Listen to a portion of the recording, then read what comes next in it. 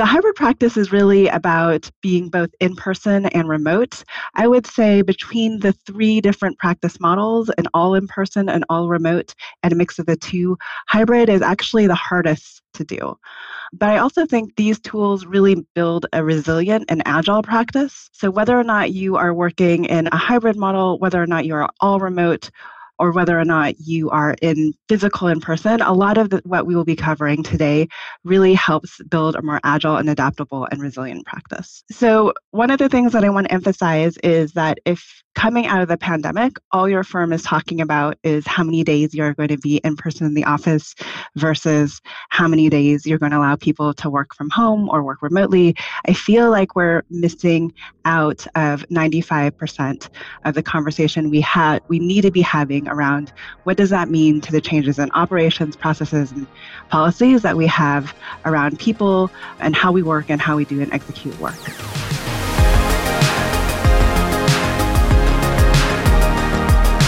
Welcome everyone to Section Cut, our first ever conference dedicated to the stories of leaders who are innovating on practice operations. Hi everyone, welcome back after a quick 5 minutes. I'm so excited for this next session. Up next, right now we have my very good friend Evelyn Lee from Slack and Practice of Architecture for her workshop, Building and Running a Hybrid Practice. Let's welcome Evelyn to the stage. Hi. Hi, how are you doing? Good. Hi, Emma. Thank you for joining.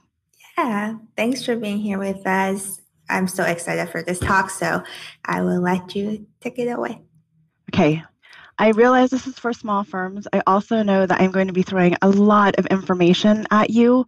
So we are talking about running and building a hybrid practice. And I also want to preface this by saying a lot of the stuff that I'm going to be asking of you is things that need to be developed using non-billable hours. So it may be overwhelming, and I don't think any one firm necessarily needs to do all of these things, but these are best practices that I've been compiling for over 10 years as a workplace strategist, but in particularly more recently, just as with my work at Slack Technologies. So if we can get my presentation back up, perfect. Thanks. So first of all, thank you for being here. If you want to drop in chat just how big you are or how big your firm is and where you're from, I love to see people get a little bit more interaction on there, so please do that. A little bit about myself. My name is Evelyn Lee. I am the founder of Practice of Architecture. I also work at Slack Technologies. Prior to Slack and going in-house, I was a workplace consultant, helping organizations in a variety of different verticals become more innovative, become more collaborative, help them move from all office situations to hoteling situations, and managing all the change management operations and policies and processes that are around that. And today we're talking about the hybrid practice. The hybrid practice is really about being both in person and remote. I would say between the three different practice models, an all in person, an all remote, and a mix of the two, hybrid is actually the hardest to do. But I also think these tools really build a resilient and agile practice. So whether or not you are working in a hybrid model, whether or not you're all remote, or whether or not you are in physical in person, a lot of what we will be covering today really helps build a more agile and adaptable and resilient practice. So one of the things that I want to emphasize is that if coming out of the pandemic, all your firm is talking about is how many days you're going to be in person in the office versus how many days you're going to allow people to work from home or work remotely, I feel like we're missing out of 95% of the conversation we need to be having around what does that mean to the changes in operations, processes, and policies that we have around people and how we work and how we do and execute work. We cover at the Practice of Architecture, we've been deep diving into these 6 specific areas of running and building a successful hybrid practice. Culture, I'm so glad culture has come up so many times, and we'll do a little deep dive into each of these. People and policies. I don't know if you guys are listening to Marjan at all, but really just how do you create people systems that build trust in a hybrid workplace? Looking at changes to team management and productivity. What does that mean to where you should be keeping and storing files? Looking at security and support. What type of tools do you need to be successful in hybrid practice? And it's really a tool stack. We'll talk a little bit about that, and then how to be a better hybrid employee. Going to breeze through these slides, and Joanne, you're going to have to keep me on time here. So I know this is a really short session, but culture. So I'm going to try to go through this a little bit faster because thankfully culture has been coming up so much. But here's a few statistics. So 70% of professionals in the US would not work for a company with an intolerable workplace culture. And this is what I feel architects tend to do. And I would love anyone to challenge me and tell me otherwise. But I feel like culture in most architecture firms, especially small and medium-sized firms, tend to develop organically. The firm leaders usually know what type of culture they don't want to have based on where they've worked. And that the mission, vision, and values only tend to appear like on the website or in the employee handbook, and they don't live into them. Not to the extent that Rios lived into theirs. And then we make culture all about events. Like as soon as we talk about culture, we really talk about, how we are celebrating birthdays, but culture really needs to ultimately drive the business. Hey, Matt, 70 people in Los Angeles. So here's what I think we should be doing. What we really should be doing is creating a values-based culture. And then one that we live into, one that your employees were a part of really creating. And then actually, we need to talk about making necessary adjustments. So a lot of change has happened in the world. A lot of conversations have come up around equity, diversity, and inclusion. And a lot of firms have even made statements around those, but they haven't necessarily gone back and relooked at their values and decide, whether or not their values need to change and adapt. So a little bit about Culture 500. This is just a study when you're looking at the importance of culture. It's done in combination with Glassdoor and MIT Sloan, which is the business school there. And they've researched the cultures of over 500 of the largest companies in the United States. That's why it's called Culture 500. And they've consistently found year over year that corporate culture, and specifically, directly affects productivity, creativity, value, and growth. So in this time, one of the things that we really should be doing is going back and looking at culture. So here are some tactics to look at culture. So revisit your firm's why, your mission and vision, re-engage the entire firm in value development. Rios came up with this joy. So I work at Slack full-time, craftsmanship and playfulness as 2 of our 6 values. Engage in an annual employee survey. So what I'm also finding is that a lot of what the leadership in firms understand culture to be is very different from what middle managers or even your individual contributors feel the culture is in the firm. So how do you understand the strata of everybody's touch points? Include an ENPS. And by the way, I will be at the Practice of Architecture booth if you have any questions about any of this. But include an employee net promoter score number in that survey with the goal of moving that number to the right or getting more people to be really excited about being at the firm. And then instead of having a culture committee that talks about events, really create a culture committee that talks about how do we bring everybody on the same page relative to culture. And then revisit often. So rinse, wash, and repeat. So this is just a survey that shows that if you don't kind of continually adapt your culture over time, your culture will in fact lag.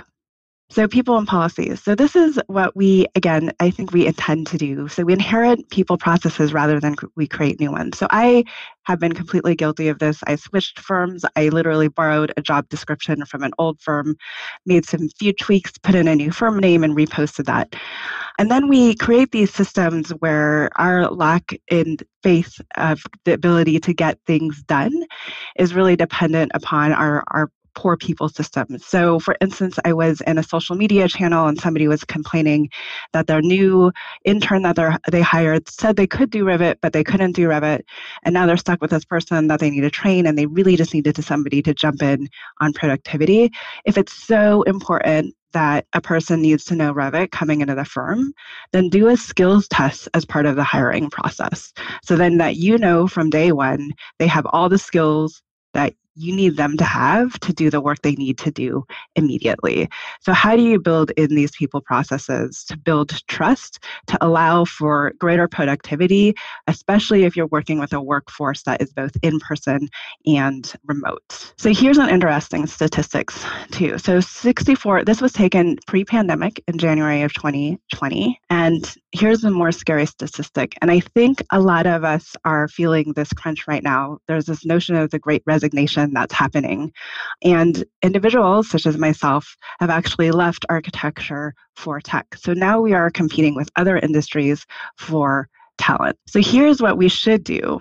So we need to build out a comprehensive people framework, one that supports intentionally every individual's career at your firm, and then use that people framework to build trust in your firm. And part of that is creating what I call a year-long onboarding process. So if you think about onboarding for a new employee, if I think about my experiences working at an architecture firm, my onboarding process, my orientation process is maybe at best 1 day, maybe a week of like meeting different people in the firm.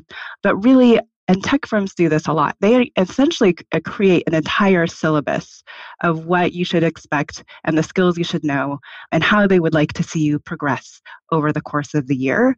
And by doing that, you actually are more likely to retain people in the long run. You'll also find that people that have a successful onboarding program have, at the end of their first year, that individual is 55% more productive than somebody that doesn't have a successful onboarding program. So here, when I talk about a people framework, it means kind of looking at the entire career journey of an employee. So redesign how you hire, build in those skill studies if you need to, make onboarding a 1-year journey, support lifelong learning and development, even if that's train the trainer and teaching one another in the firm, develop that in. Another thing that needs greater transparency as we move to hybrid model is really looking at developing a 360-degree review process. And then establish career paths. And this can even happen at the smaller firms. Just make sure that you are having conversations outside of the annual review, talking about where people would like to grow and how your firm can support their growth. And then one of the things that I also want to throw in here is that 70% of candidates get turned off by someone else's bad experience. So I know we are probably receiving a lot of resumes or inquiries right now. Even if you could set up some type of automated response or just get used to sending a response, have a copy, cut and paste thing saying, thank you for reviewing our resume. We don't think you're going to be a good candidate for us at your firm at this time. That can go a long way for them saying, at least I heard back from this firm. I will try to apply there again and it'll resonate with their peers. I see a lot of familiar faces in here. We are a relatively small profession, so just treat everyone really well. Team management and productivity. So this is kind of a big concern for me as we are emerging from the pandemic. What we tend to do, and what architects have always done after every recession, is go right back to the way we were working. And again, I want to reiterate here, if the only conversations that we are having post-pandemic about how we are emerging and how we are working is really how many days a week that we're coming in, then we're missing the greater opportunity to really talk about how are we creating more flexible, more agile, more adaptable, more asynchronous work styles and project management styles or project management solutions in our firm to allow people to have more flexible work styles. So historically, we don't take time for processes. And right now it's going to be really important for us to take time to re-examine our processes. So one of the things that we should do, even if you are hybrid, even if you're not totally remote, is if you are truly building in a flexible work schedule, unless that team is coming together intentionally in person all at the same time, which actually, if you think about it, will not happen unless it's an intentional meeting. The more flexibility you build in, the less likely you'll have people all in the same place at the same time. It really means that you actually have to act as if you're all entirely remote, even though you may be running a hybrid practice of both in office and virtually. So that means there's always a place for anyone to kind of catch up no matter when they're tuning in on the project. So this is kind of what we need to do.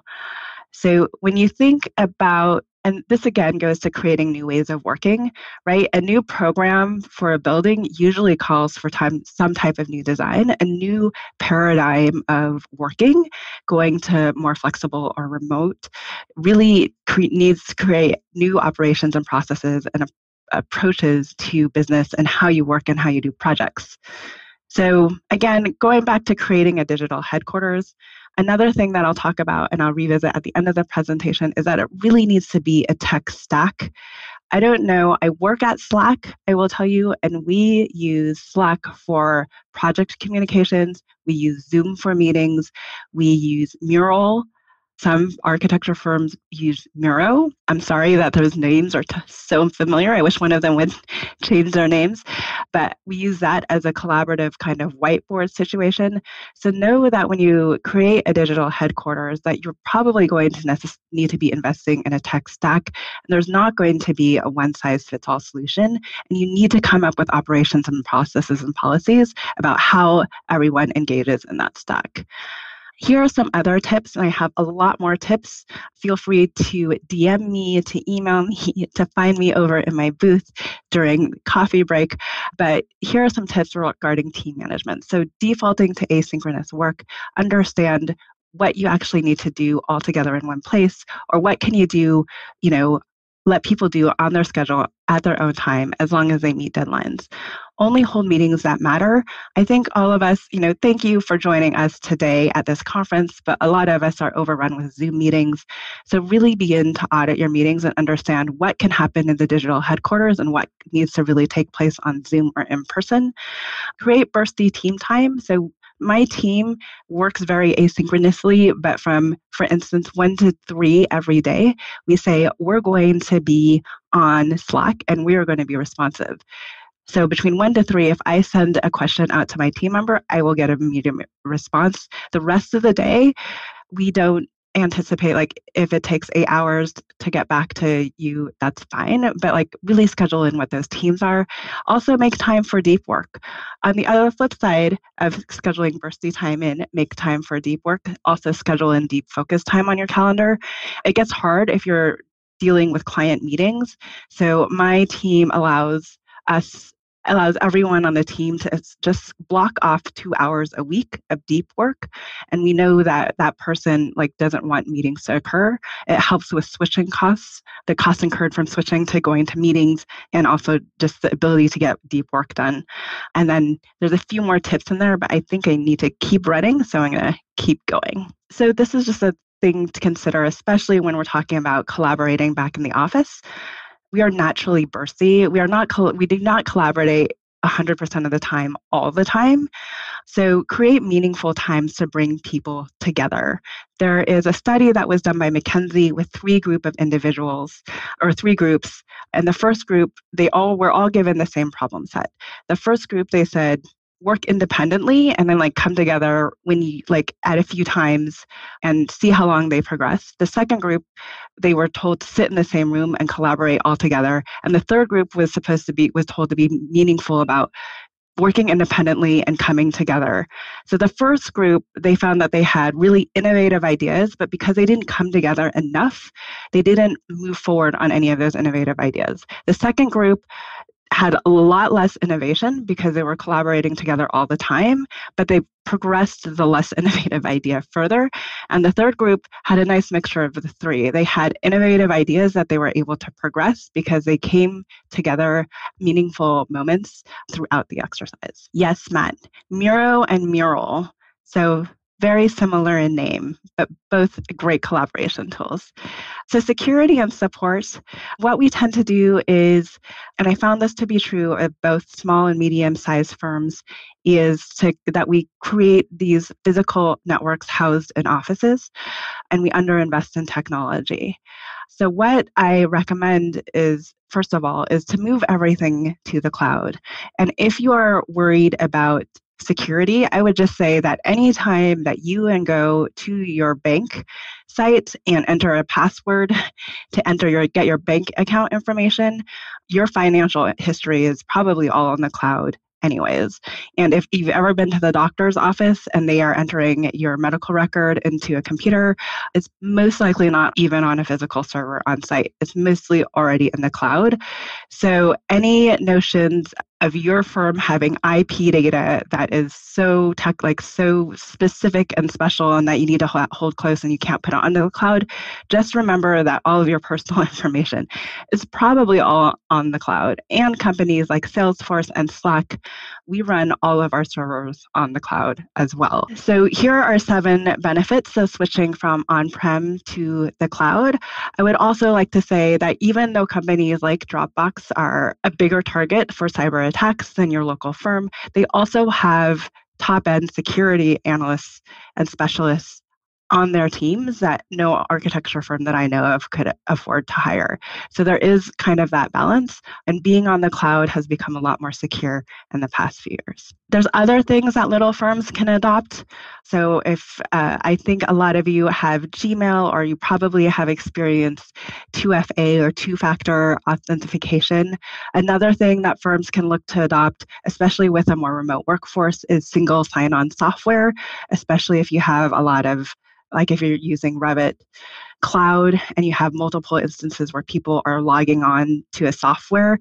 This puts the control of those licenses and the software back into the firm owner's hands. So if for any reason you need to revoke all of your licenses to a single user, it's very easy to do. So here are some of the things that you might want to look at enabling, including enterprise password management. And then tools. So we talked a little bit at tools at the top of this very quick half hour.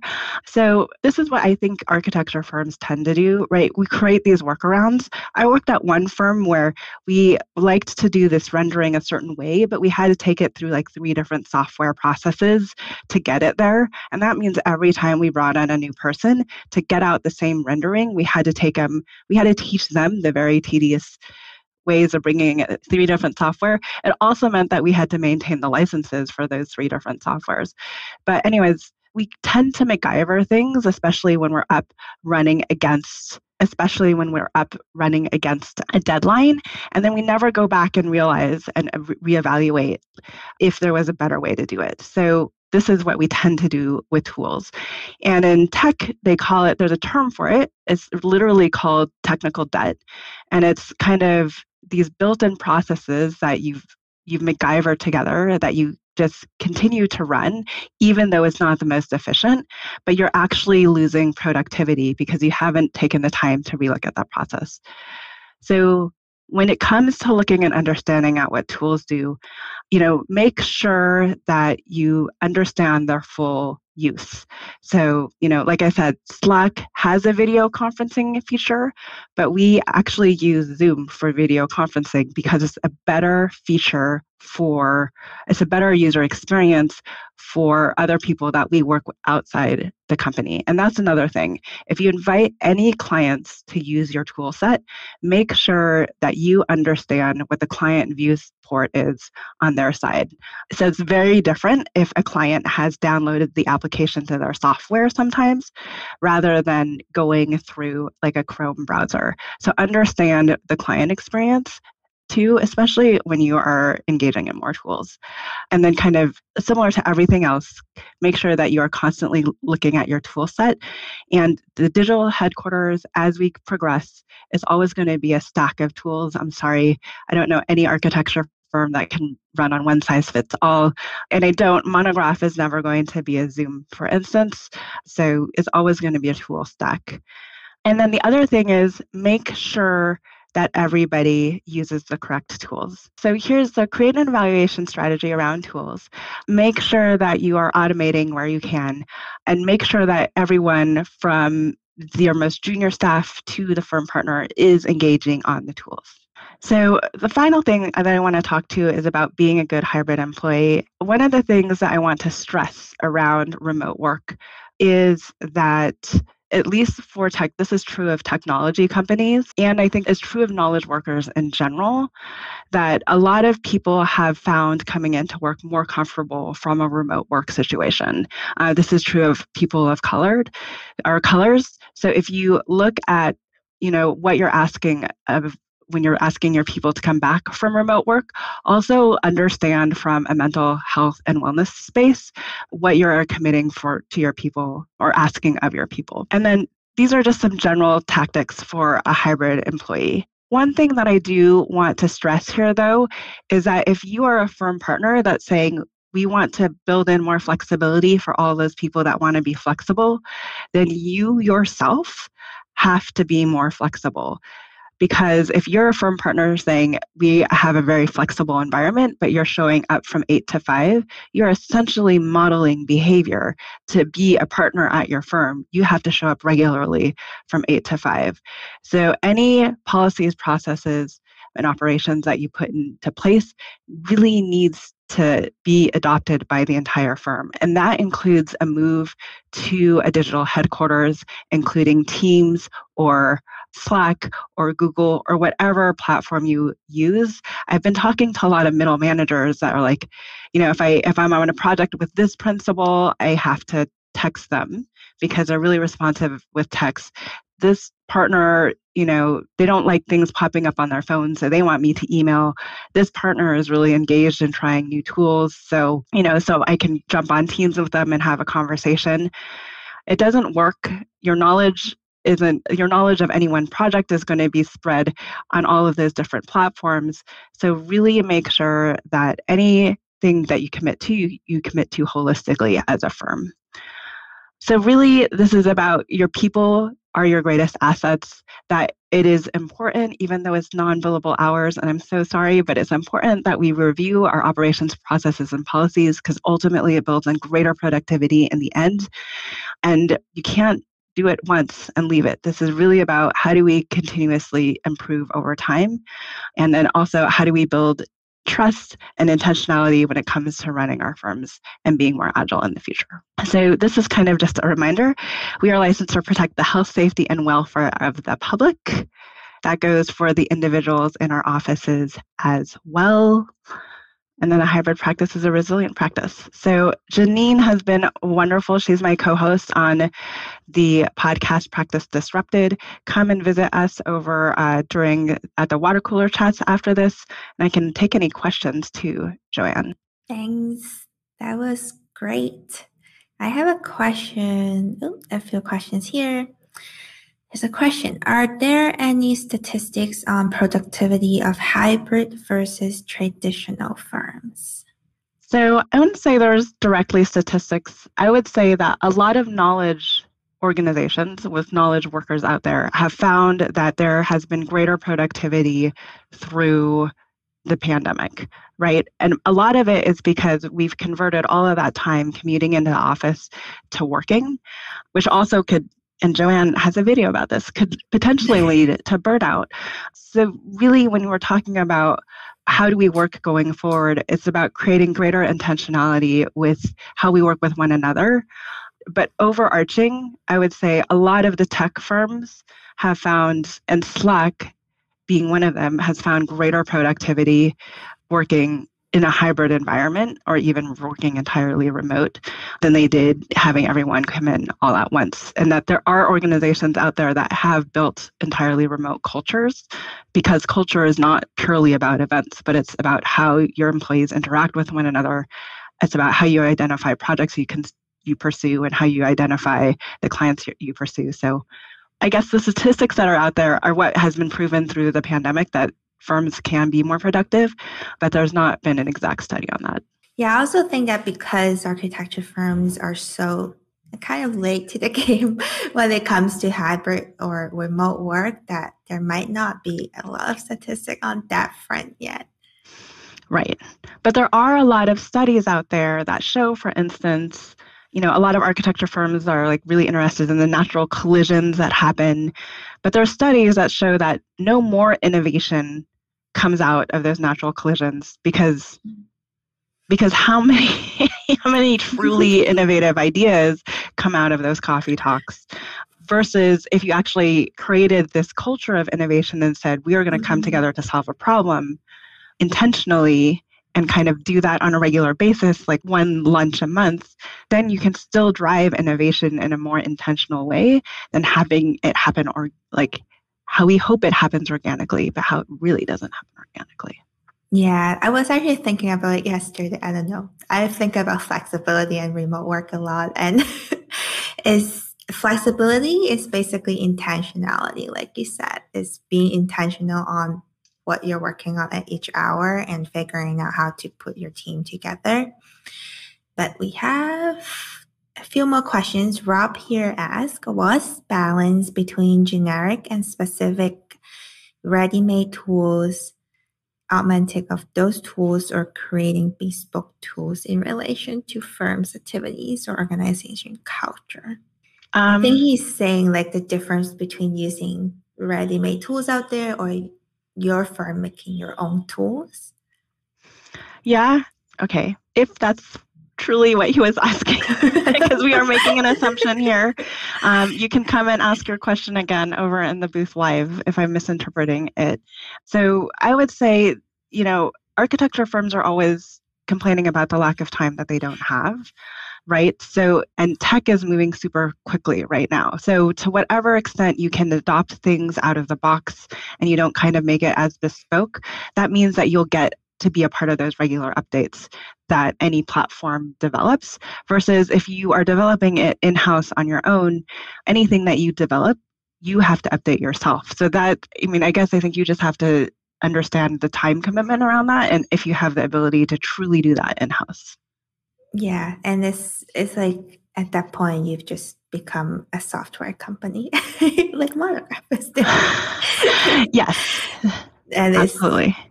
I don't think that's what we are in business for as architects anyway. Jordana asks, does the hybrid work model equate to shorter work weeks? I think it can.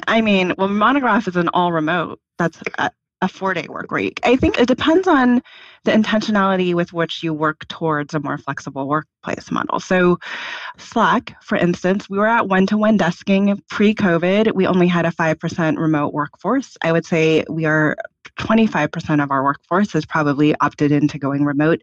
We are considering the rest of our workforce digital first.